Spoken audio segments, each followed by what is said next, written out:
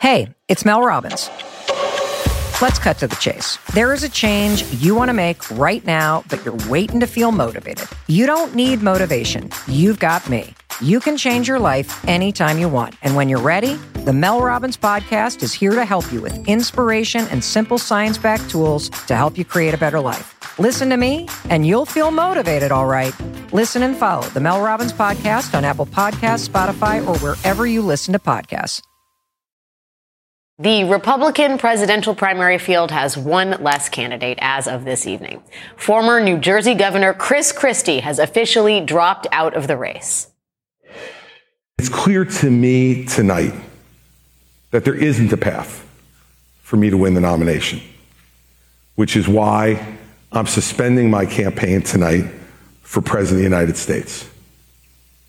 I know, and I can see it from some of the faces here, that I'm disappointing some people by doing this. People who believe in our message and believe in what we've been doing. I also know, though, it's the right thing for me to do.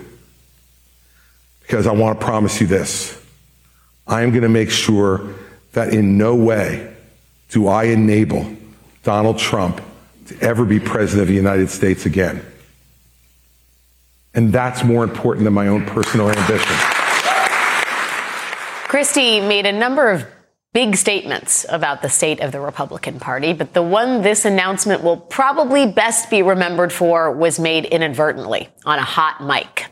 Talking to an unidentified speaker about the prospects of the other candidates in this race, Christie shared his thoughts on former Governor Nikki Haley. She spent $68 million so far, just on TV. Spent $68 million so far, $59 million by DeSantis. And we spent 12. I mean, who's punching above their weight and who's getting a return on their investment, you know? And she's going to get smoked. And you and I both know it. She's not up to this. She's going to get smoked. She's not up to this. I'm not sure about that last part, but Chris Christie may be right about Nikki Haley's long-term prospects in this race. Right now, the place where Christie's exit has the biggest chance of making an impact is New Hampshire. Recent polling shows that Governor Haley trails Donald Trump by 7 points in that state. And Chris Christie is polling at 12 points in New Hampshire in that same poll. So could Chris Christie's departure mean that Nikki Haley might eke out a win over Trump in New Hampshire or get very, very close to a win? Maybe. Could Nikki Haley turn that momentum into a win in her home state of South Carolina and then she's off to the races? Unlikely. As Politico's Jonathan Martin points out, after spending some time with Haley on the trail, the GOP's traditional professional class base is eager to move on from Trump, but the party's beating heart is now Trump-loving working-class voters. And the reason why Haley has such high hopes in New Hampshire is because the state is an outlier in the modern Republican Party. Less religious, more educated, and wealthier. She and Christie are sitting on the votes of a heavily upscale demographic. Haley's challenge is that New Hampshire may only represent a false dawn, a blip, before the primary returns to states with a downscale demographic more like Iowa. Haley may find hope in New Hampshire, but that would only tempt her to return home to South Carolina and discover that she is Hootie and the Blowfish to Trump's Taylor Swift. Just to be clear, that is Hootie and the Blowfish circa 2023, maybe even 2024, and not 1994 when Hootie was massive. Right? Nikki Haley would probably be delighted to have Hootie and the Blowfish level popularity. Anyway, the reason Christie's departure and Haley's potential ascendance in New Hampshire matters here is not because Nikki Haley is going to sweep the rest of the GOP primary states. It is because support for candidates like Nikki Haley and Chris Christie can still tell us something about the broader Republican electorate. In 5 days, Iowa is going to tell us the actual number of Republican people in that state who don't want to vote for Donald Trump. The number of actual people who are willing to leave their homes in the middle of what looks like it's going to be a Midwestern ice storm and register their disapproval for the man who will probably be their party's nominee. And the New Hampshire primary, a week later, will tell us the number of educated so-called upscale Republican and independent voters who just cannot pull the lever for Donald Trump. And those people are among the handful of voters who may decide this next election, the people who find themselves in the vanishingly small political middle. A recent analysis by the Washington Post found that just 1 in 4 Americans live in areas where Democratic and Republican candidates contest general elections, which is down from roughly 3 in 4 Americans who lived in those areas in previous eras. Thanks to our singularly undemocratic and anachronistic electoral college system, the fate of the free world is probably going to come down to just a handful of voters in a small number of states. And we are now officially entering the part of this election where the candidates zero in with laser focus on those voters. NBC News reports today that President Biden will be headed to Michigan and Nevada later this month, which are 2 of America's remaining battleground states. Remember that Joe Biden won Michigan by just over 150,000 votes in 2020. He won Nevada by just over 30,000 votes. And now President Biden is returning to those states to do 2 things. First, he has to shore up the Democratic coalition. He has to re-engage Latino and Arab American communities that were key to his victories in those states in the 2020 election. In Nevada, remember, Latinos make up nearly 20% of eligible voters in that state. In Michigan, there are over 300,000 residents of Middle Eastern or North African ancestry. So President Biden very much needs to keep that coalition together, and he needs to win over a handful of persuadable voters, the kind of people who were maybe in attendance at Chris Christie's farewell speech today, the people who may yet find their candidate in Nikki Haley, the people in this country who just know that they do not like Donald Trump. Joining me now are Jennifer Palmieri, former communications director for the Obama White House and the Hillary Clinton 2016 campaign. She is, of course, co-host of the How to Win podcast. Also with me is Jonathan Martin, senior political columnist for Politico, who we have quoted just almost pornographically in this segment tonight. Jen, let me just start. I'll take it. Jen, let me start with you first. Your reaction to Christie deciding to leave this race with, I'm going to call it sort of a messy exit on a hot mic. God. I mean, it is classic. Jonathan had his great piece this morning to describe the Republican primary as dulcetory. Mm-hmm. And so it was like it was the best speech of the dulcetory primary. But then, of course, he steps on it by trashing the person who is most set to gain, to benefit from him leaving the primary. But still, I think that, okay, given where we are, that is, as you laid out, unlikely that Trump gets less than 50% on Monday night. Unlikely that somebody upsets the apple cart here. But if they were, this is the kind of thing you need to have happen. Mm-hmm. You need some unexpected thing to happen on Wednesday night before Monday night in Iowa. And maybe this helps. It was a very convincing, moving speech. Iowa did not pick Donald Trump in 2016. They picked Ted Cruz. So there's, it is not the strongest state for him. And this could help just give her more momentum, even in Iowa, to come in strong, second in Iowa, and then go into New Hampshire. Do you, Jonathan? J Mart's fine. Yeah, right? I mean, we're all friends here. I'm almost interested in the Haley Christie support as a measure of potential Biden areas of growth that I am actually in Nikki Haley running away with this thing for the reasons I think you much more articulately lay out in your piece. How do you read Christie's exit and Nikki Haley's going to get smoked in terms of the broader contours of the GOP primary fields?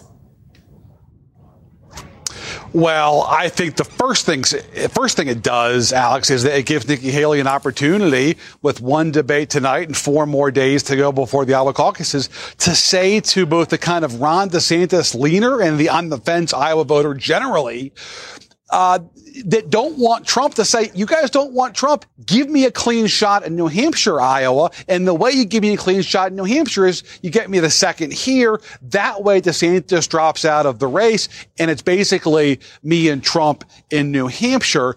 So I'm really curious to see, first off, how she can parlay Christie leaving, not New Hampshire, but in Iowa first, for the kind of pool of pragmatic voters here who mostly want to stop Trump. And then beyond that, let's see if she can actually beat Trump head-to-head in New Hampshire. I think that would obviously be significant. I think losing by 8 to 9 isn't the same thing for the reasons that we were just talking about, because she then goes to South Carolina, where the demography once again looks more like Iowa, and that's just very tough for her to survive. Yeah, Jonathan raises in his piece the sort of specter over all of this is class, right? Right. Yeah. This idea of class and education. Yeah, almost sort of wrapped together or twinned in some ways. And the reality is that the Republican Party, as it stands en masse, is not the upscale Ron Brownstein Pinot swilling or whatever he calls them, Barbaresco swilling, red wines. Track. Exactly. Wine track. It's good. The wine track. Yeah. And for that reason alone, it almost doesn't. Nikki Haley can condense the voting bloc, but it's never going to be as big as Donald Trump. And, in 2020, it felt like we were together in 2020 covering the Iowa caucuses and the New Hampshire primary. It's too much power for them to handle. Just too much energy. We broke the Iowa caucuses. We did. But it felt like just very synthetic, because Iowa and New Hampshire, for both Democrats and Republicans, don't really reflect the demographic of the party writ large, or the country writ large. And so it's very, and also, Iowa and New Hampshire matter. It mattered a lot for Barack Obama when he won in 2008, because Hillary Clinton was the front runner, and also it was a question of, can a black candidate win in a very white state? So that was huge. Right. It really meant something. But when the last Republican nominee to win the the Iowa caucus and become the nominee was George W. Bush. And, so these states just don't reflect what the ultimate party, who really is going to decide who the nominee is.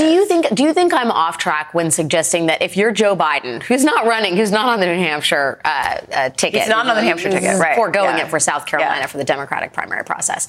But am I wrong in thinking, like, if you're Biden, you look at who's in that audience of Christie voters. Right. You look at who's in the audience of Haley voters, and you're like, listen, these guys ultimately aren't going to get the Republican they want at the top of the ticket. Can I bring them over to my side of the table? That is why Biden has led in polls in New Hampshire. In a lot of battleground states, he does not do well. But Jay Mart will know the ultimate latest. But I know, but I say he wins in New Hampshire, and that's like, why is that? Because we've been hearing Chris Christie, beat the crap out of Donald Trump for months in New Hampshire. It mattered. So I do think that I think that, his critique and what he said tonight is kind of like what Liz Cheney said, which is like, I am going to, sort of said, I'm going to do everything in my power to stop Trump from becoming president. Jay Mart, the draft Biden, or the write-in Biden campaign in New Hampshire is saying effectively, we welcome any backers of Chris Christie who want to truly stand against Trump to join us in writing in Joe Biden, and saying Nikki Haley is not the solution. Do you think Christie voters are there? Do you think Haley voters are thinking in the back of their mind, I might ultimately have to pull the lever for Joe Biden? Well, I think absolutely there's a significant chunk of them. And by the way, that was smart of the write-in Biden folks to pounce like they did with that statement, because there are a lot of New Hampshire voters who are trying to figure out right now which ballot to pull, the R ballot or the D ballot. Look, I was with Nikki's supporters yesterday in suburban Des Moines, and I can tell you from talking to a lot of them that some of them will reluctantly pull the lever for Trump this fall if he's the nominee, but there's no question that some of them just can't get there again. And that, I think, guys, gets to the key question. If this is going to be Trump versus Biden again, does that 20%, mostly upscale, mostly college educated, of the old Bush era GOP, do they get back to Biden like a lot of them did 4 years ago? Do they come back to Trump, or do they find somebody else? And this is why the no labels effort is so significant, because if they put a third party candidate on the ballot that's a moderate Republican, I think that's an escape hatch, Alex, for the very voter that you're talking about right now. Yeah, what's so abundantly clear is it's going to be on. I mean, we say this every year, but truly the margins are going to be so tight. The Washington Post analysis is just, we are so polarized. There's no one left in the middle. And it's literally like, can you find me 5 voters that are swing voters in the state of Michigan? Biden's going to Michigan and Nevada. I mean, if you're Joe Biden, he's going back to Pennsylvania for a second time in 1 week on Friday too. Yeah. What I mean, he's moving. And like they're like, general election is now. We are going. And I mean, how when you think about the potential support he has maybe lost, not forever, but is soft in communities that really matter when margins are like this, and beyond when margins are like this, Arab American community outside of Detroit. Hotel and casino workers in Las Vegas and Nevada. I mean, how quickly can those numbers what needs to happen right now? So I think for everybody who's been worried about the Biden campaign, you should look at the last week and feel really good, because basically they're like, okay, January 5th went to Valley Forge. It's like, okay, general election has started, and it laid out the very strong critique against Trump, everything we expected, revenge. Right. I am your retribution. He'll be a dictator on day one, like reminding everyone of the greatest hits of all the, the terrible reasons why he shouldn't be president. But then goes to South Carolina, and embedded in the South Carolina speech, which was also very moving because it's in the sacred church and the terrible shooting there, was the argument to black voters and about the accomplishments. What they want to show people is your vote mattered. We're not saying that everything is great, but what they have to do is get back voters that supported him in 2020. That's easier than getting people who voted against you in 2020. And what they have to do is say, you voted for me, and it mattered, and it had this impact. And you see that embedded in his remarks in South Carolina, the vice president's remarks, in when she was in South Carolina. He's going to Nevada, important Hispanic audience there. Michigan, concerned about 300,000 Arab American voters in Michigan.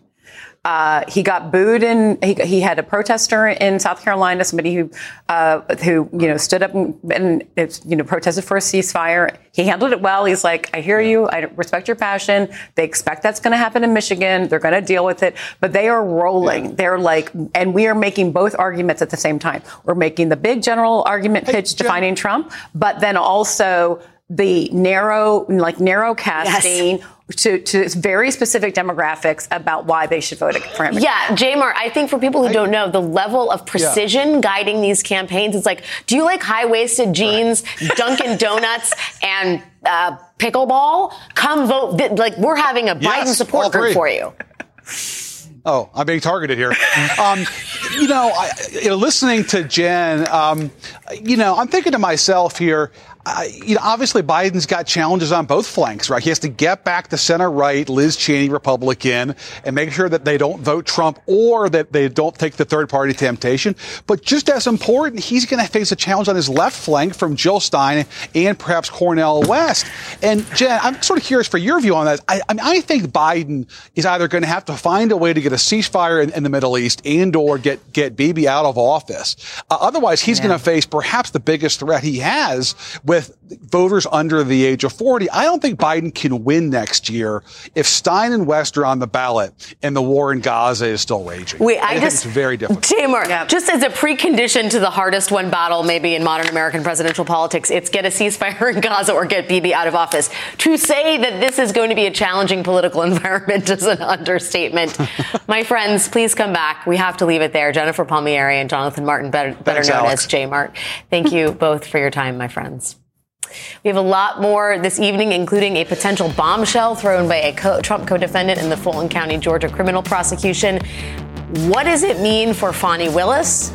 Plus, Donald Trump will not be allowed to turn a New York courtroom into a campaign stop tomorrow. We're going to have more on that coming up next.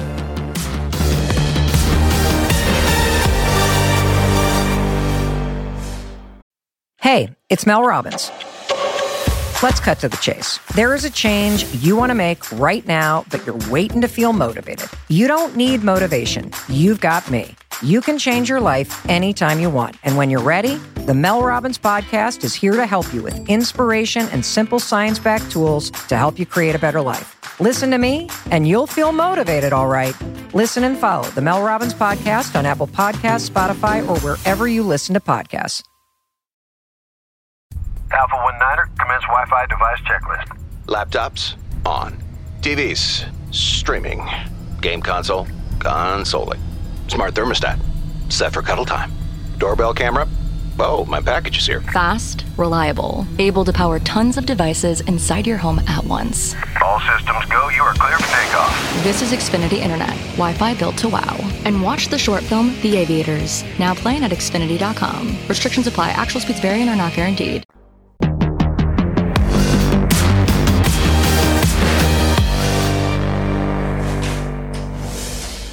Tomorrow morning, closing arguments will begin in Donald Trump's New York civil fraud case. At stake for Mr. Trump is a possible $370 million penalty and his ability to ever do business again in the state of New York. Yesterday, we learned that Trump himself was planning to deliver part of the defense team's closing argument. But today, the judge presiding over this case, Judge Arthur Engoron, denied that request and posted his entire email exchange with Trump's attorney, Chris Christie, on the court docket. For those of you who have not read it, it is colorful. Judge Engoron initially said he would allow Mr. Trump to speak, but only if Trump would agree to several limitations, including one prohibiting a campaign speech. Trump's attorney rejected those limits, calling them untenable and complaining in the most Trumpy way imaginable, "This is very unfair, Your Honor. You are not allowing President Trump, who has been wrongfully demeaned and belittled by an out-of-control, politically motivated attorney general, to speak about things that must be spoken about." Judge Engoron's response, "Take it or leave it. Now or never. You have until noon. 7 minutes from now, all caps, I will not grant any further extensions." Trump's lawyers did not respond, and their client will not be speaking tomorrow. Joining me now is Susan Glasser, staff writer at The New Yorker and co-author of The Divider. Susan, I was really struck by a number of different exchanges in this court filing on the docket. But the first was the way in which Trump has managed to puppeteer literally every single person around him, including his lawyer, in an email exchange with the judge. I mean, I am not a student of the law, but it just doesn't seem to be a very typical thing to have a lawyer writing things about a wrongfully demeaned client who has been belittled by an out-of-control, politically motivated attorney general, and that the client needs to speak about things that must be spoken about.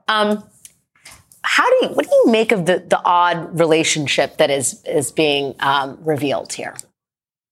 You know, Alex, could I've always thought, and in fact, our reporting suggested that Donald Trump was personally dictating many of the statements that it seemed like he was personally dictating, right? Whether that was from his White House communications office or his campaign team now, or his many, many different teams of lawyers. I think one issue that's clearly going to come up in 2024, in fact, is that Donald Trump is currently employing so many different lawyers in so many different legal proceedings. And your point about how is he possibly managing to literally dictate what the contents of individual email exchanges are with different lawyers and different judges in all these cases while also running for president? It's a pretty good question. Clearly, he took some time out of prepping from his town hall discussion on Fox News in order to get involved in the nitty-gritty of this exchange in New York. Yeah, there's another part where the lawyer, Chris Christie, writes, "The Attorney General seeks the unconscionable and draconian penalty of prohibiting President Trump, who has contributed both professionally and personally to the economic development, job growth, and real estate footprint of New York for some 50 years. I mean, I'm surprised they didn't mention the crowd size at his inauguration in this email. It was like literally Trump verbatim. But to your point, there's only so many pieces of correspondence that Trump can dictate before he won't have any more time left in the day to actually mount a defense. The other part of this that struck me was that Trump cites the death of his mother-in-law as in a bid for an extension on these closing arguments, Susan. As you point out, Trump is still doing his Fox town hall tonight, and yet that didn't seem that the timing of his mother-in-law's death did not affect his ability to participate in that. Is Trump the kind of person that mourns in your reporting to an unusual degree? There is not a lot of evidence to suggest that Donald Trump was particularly close either to his wife's parents or, that he even, for that matter, spent an enormous amount of time with Melania herself, who has been scarce in evidence in the 3 years since Donald Trump left the White House and is not regularly by his side. So there's not a lot in the public record to suggest that Donald Trump is a grieving man tonight. If you look at him, he doesn't seem to be in that mode. He's like the kid who's always saying that he can't turn in the term paper because another grandparent died until the teacher gets suspicious and says, "Wait a minute, how many grandparents do you have?" Yeah. And then is found at the video game arcade, like playing Pac-Man when he's supposed to be grieving. I did notice that there is a few lines from the Attorney General the Attorney General's office explains why it's important to not allow Trump to give a closing statement, a closing argument in this courtroom. And I'll just read an excerpt, what they outlined. They basically say that Trump is prone to giving irrelevant speeches. He lacks self-control and is evasive to responding to questions. Allowing him to speak would invite more speeches, campaign style, that would disrupt the proceedings. I think that effectively nails that hits a nail on the head in terms of why it's actually dangerous to have Trump give him unfettered access to the microphones in these court proceedings. But it does beg the question, Susan, this is an instance where the judge can say Trump cannot talk. There are going to be a lot more trials, presumably, or at least one or two, and there are going to be a lot more courthouse steps that Trump faces. And I think the question is, how can the judicial system manage this process in a way that it does not become, effectively a series of stump speeches for the Trump candidacy?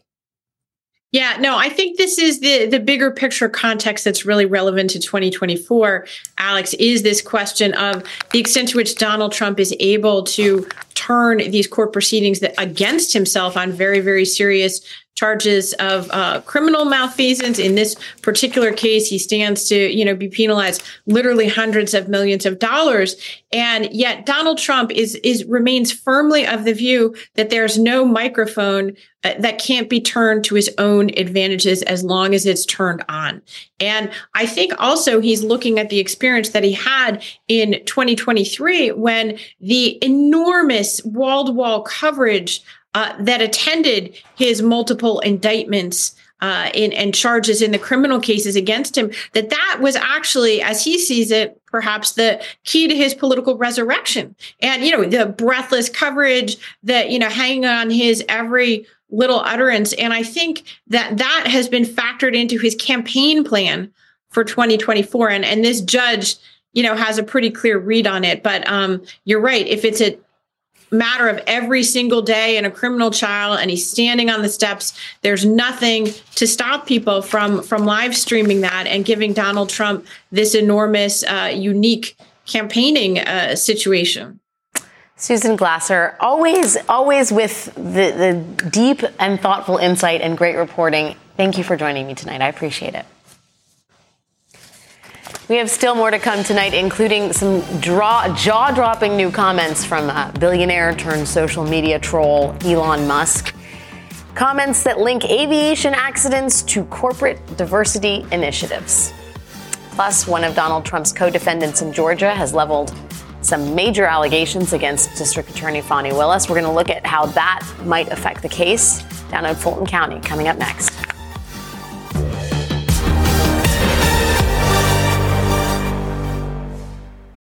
Hey, it's Mel Robbins. Let's cut to the chase. There is a change you want to make right now, but you're waiting to feel motivated. You don't need motivation. You've got me. You can change your life anytime you want. And when you're ready, the Mel Robbins Podcast is here to help you with inspiration and simple science-backed tools to help you create a better life. Listen to me, and you'll feel motivated, all right. Listen and follow the Mel Robbins Podcast on Apple Podcasts, Spotify, or wherever you listen to podcasts. Today's news requires more facts, more context, and more analysis. The world's never been harder to understand. That's why it's never been more important to try. MSNBC. Understand more.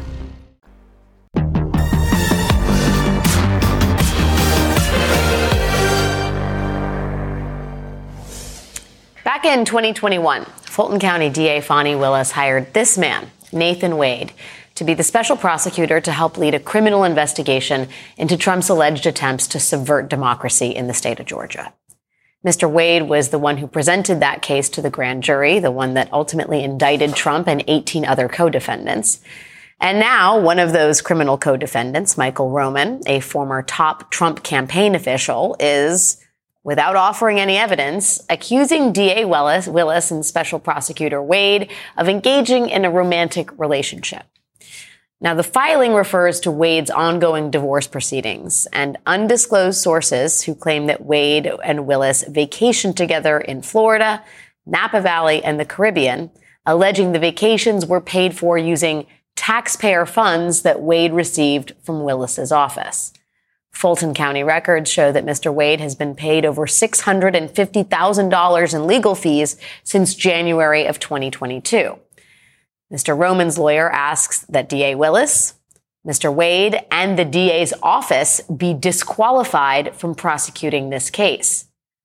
Now, neither Willis nor Wade has publicly commented on these allegations, and a spokesperson for the DA's office said that any response would be made in a court filing.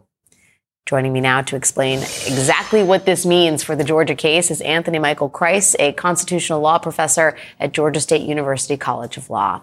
Professor, can you help me understand? Well, first of all, given where these allegations are coming from, how much stock do you put in them? Do you see anything potentially hazardous in the sourcing here? Well, I think we have to be, kind of cognizant of the fact that this is a parroting of a filing in a divorce proceeding. And so, divorce proceedings, family law, domestic relations issues, right? These are highly contentious fights that often contain documents with allegations which may or may not be substantiated, which may or may not be true. And so we have to take, I think, all of this with a grain of salt, given the source. It may be true. It may not be true. I think we really have to be cautious about that and wait for more information from either the district attorney's office or more evidence from Mr. Roman's attorney to substantiate these claims. So just to be clear, a lot of the stuff that Michael Roman is accusing Willis and Wade of was to be found in the divorce filing from Mr. Wade's soon-to-be ex-wife. And therefore, conclusions may have been drawn in that filing that aren't necessarily the ones that independent counsel would perhaps draw. Although I will say the thing I think that in the reporting on this in both the Wall Street Journal and the New York Times, the figure that stands out is the payments made to Mr. Wade in the total of $653,000 for his services as a prosecutor. It is worth mentioning that DA Willis's salary is $198,000. Does that sort of discrepancy seem unusual to you? Well, I think it also should be noted that Mr. Wade is charging the county $250 per hour, which for an attorney in the city of Atlanta, that's not a particularly high hourly rate. At the same time, I think there is a political question that must be answered as to whether there would be a better way to spend these funds, or whether perhaps some other kind of contractual arrangement would have been a better use of public funds. But the funds itself, I think the rate itself is not exorbitantly high.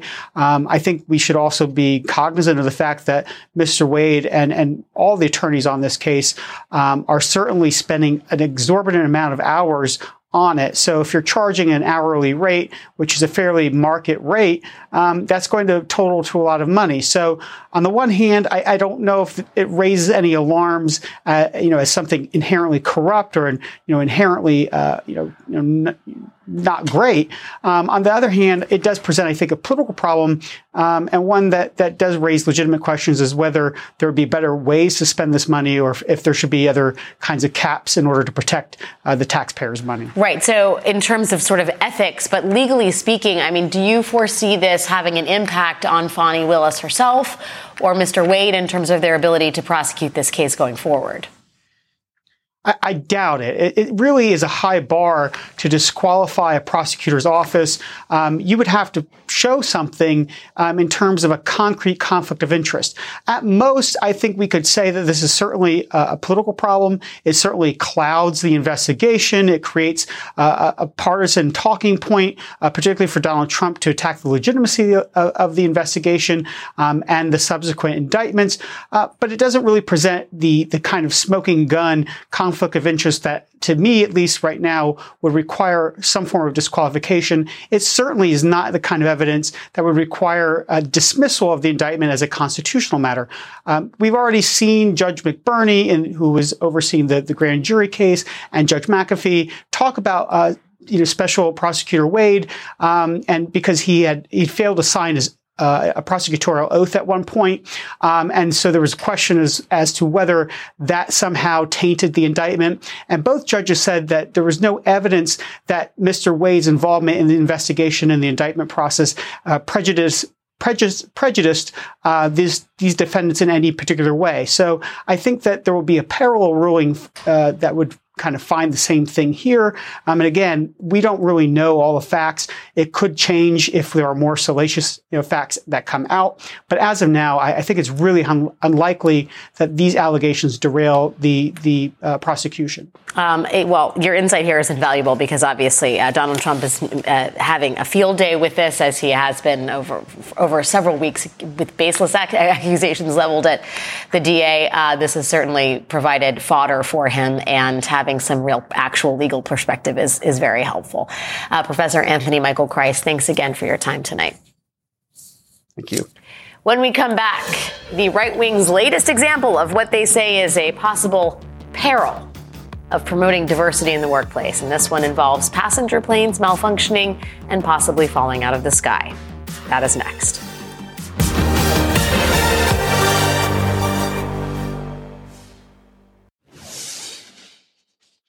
Boeing, have the doors have fallen off the planes, but at least, they're meeting their diversity goals. We can't link the diversity efforts to what happened. And, that would, take an exhaustive investigation. But it's worth asking at this point. I titled the chapter DIE because this can kill. You heard it on Fox first. Diversity, equity, and inclusion can kill. That segment last night was loosely about a door plug blowing out of a Boeing 737 MAX 9 plane during an Alaska Airlines flight last Friday. But rather than talking about safety concerns, Laura Ingraham asked, did this happen? Did the doors blow off? Because airlines focus too much on diversity, which is maybe sort of like asking whether the Challenger exploded because a woman was on it. This nonsense did not stop at Fox. Last night, the world's richest man, Elon Musk, picked up this line of logic and just ran with it. Yesterday, Musk replied to this post on X, formerly known as Twitter, which claims that the average IQ of a U.S. Air Force pilot is 120, and the average IQ of pilots hired from HBCUs, which are historically black colleges and universities, is 85 to 90. The Post explains that this means that graduates of HBCUs are just above what is considered borderline intellectual impairment. First of all, what? Second of all, is this someone really guessing the IQs of all the attendees of HBCUs? I mean, Martin Luther King Jr. went to an HBCU, Toni Morrison went to an HBCU, Kamala Harris, Thurgood Marshall, Oprah. HBCUs are not bastions of intellectual ineptitude, quite obviously. Also, pilots of all colors have to pass rigorous flight tests. Also, pilots aren't usually responsible for structural issues on airplanes. They just fly them. Elon Musk, however, just went with it, tweeting, "It will take an airplane crashing and killing hundreds of people for them to change this crazy policy of DIE." He means DEI. And do you want to fly in an airplane where they prioritize DEI hiring over your safety? And people will die due to DEI. This is our public discourse now. We have Fox News heavily implying planes can crash and kill people because companies hire too many black people. And we have the richest man in the world, the owner of one of the most important global forums for communication, openly and embracing and promoting paranoid racist theories. Coming up, we are going to talk about someone else who loves to go after DEI programs, but as an elected official with the power of the government behind him. That's next. We lead the nation in school choice. We protected women's sports, and we stood up for parents against the woke mob. We have eliminated so-called DEI from our public universities. We have banned sanctuary cities, instituted policies to deter illegal immigration. Let's continue to make Florida the envy of the nation. That was Florida's Governor Ron DeSantis yesterday delivering his annual State of the State address. If you are a Republican living in Florida, you probably loved that speech. But the problem is that what sounds good to Florida Republicans does not necessarily sound good to the rest of the country. Understanding that truth seems to be one of the many issues for the DeSantis campaign, and another is not admitting, as a former DeSantis campaign staffer told my colleague Matt Dixon, that the political making of Governor Ron DeSantis does not happen without Donald Trump. It is what made DeSantis who he is today, for better or worse. Joining me now is Matt Dixon, NBC News national political reporter and author of Swamp Monsters, Trump versus DeSantis, the greatest show on earth, or at least in Florida. Matt, congratulations on this book. A very timely release, as we are going to be talking a lot about Governor DeSantis tonight and tomorrow. The first is, for people who don't know the interesting and tangled history between Donald Trump and Ron DeSantis, it goes back to 2016. Can you talk a little bit about it? Yeah, 100%. The forward-facing relationship between the two, going back to the endorsement in 2017 when DeSantis first ran for governor, has been sort of the defining messaging, the defining story between the two. But going back to even before he was governor, in the primary and early on in that race, as they were sort of feeling each other out, there was tension between the two. It was never sort of the political relationship that we all thought it was at that time. There's been tension and sort of, rifts throughout the process. They did a very good job of working together when he was president and DeSantis was governor. And they held hands, had picnics in the park, and did everything they needed to project the idea of unity. But it wasn't always what we thought it was. And we've kind of now seen that come out in the presidential race. Well, yeah, I mean, we all, some of us remember the campaign ads with DeSantis as a small child building a wall and wearing a MAGA onesie. Yeah. But that sounds like it was more just sort of pomp and circumstance as opposed to deep-seated admiration that Ron DeSantis necessarily had for Donald Trump. There was absolutely a checking of box in that moment in time, in the sense that was when Donald Trump was at peak political power. His endorsement helped DeSantis, gain a ton in the polls. He was nationally not just relevant, but he was everything at that moment in time. So they realized they had to do what they had to do in order to sort of continue on with the dog and pony show of the endorsement and making sure everyone was on the same page. Even though I think, and we report in the book, that the DeSantis camp, specifically Casey DeSantis, wasn't necessarily in love with the ad. Well, when your children are used as MAGA props, I think most mothers might not like that. I want to ask about, because you're such an expert in Florida and Florida politics, I'm old enough to remember when Florida was a swing state, when it was a state that Democrats stood a chance of winning, and before it became kind of a petri dish for far right-wing conservative policy. Implicated in the sort of rise of arch right-wing politics in Florida is the sort of collapse of the Florida Democratic Party. How did that happen? Well, it's been about a decade or so in the making. When President Obama won Florida twice, and during that period of time, there was about 700,000 more registered Democrats than Republicans in Florida. Since that time, Republicans have kind of taken control of every lever of state government. So really, there's no incentive to give or support Florida Democrats. The transactional donor types, the national money is all kind of stopped. And at that same period of time, this has been expedited by Governor DeSantis. He's spent up roughly $5 million or so just in voter registration. So right now, Republicans have a huge voter registration lead in Florida over Democrats. And throughout the modern history of the state of Florida, that has been the reversal. So there's been one side with money. There's been another side that has sort of lost resources and power. And we're seeing the result of that. And in the meantime, I mean, what DeSantis has done to the state, I think at his own behest, has Democrats fleeing, or people who enjoy, diversity, equity, and inclusion, for example, do not have a home in the state of Florida, where Governor DeSantis has championed some of these, as we said, arch right-wing policies. That has not worked for him nationally, though. Can you talk a little bit about the gross miscalculation between what DeSantis imagined the nation wanted, which was Florida, but nationally, and like how that has redounded to his, I mean, I think there's several layers to what has been underperforming expectations at the presidential level. But certainly we've heard large donors. There's a gentleman named Ken Griffin who gave $10 million to Governor DeSantis's gubernatorial campaigns, who has said sort of the culture war focus and this heavy, intense, focus and insistence on not moving from that has sort of turned him off. And there's been other donors to that effect as well. So he's sort of lost at least the non-Trump money, the donors who wanted to support a non-Trump candidate because of that. And I think so he's running out of money, and the message isn't necessarily, where it needs to be. Hey, it's Mel Robbins. Let's cut to the chase. There is a change you want to make right now, but you're waiting to feel motivated. You don't need motivation. You've got me. You can change your life anytime you want. And when you're ready, the Mel Robbins Podcast is here to help you with inspiration and simple science-backed tools to help you create a better life. Listen to me, and you'll feel motivated, all right. Listen and follow the Mel Robbins Podcast on Apple Podcasts, Spotify, or wherever you listen to podcasts.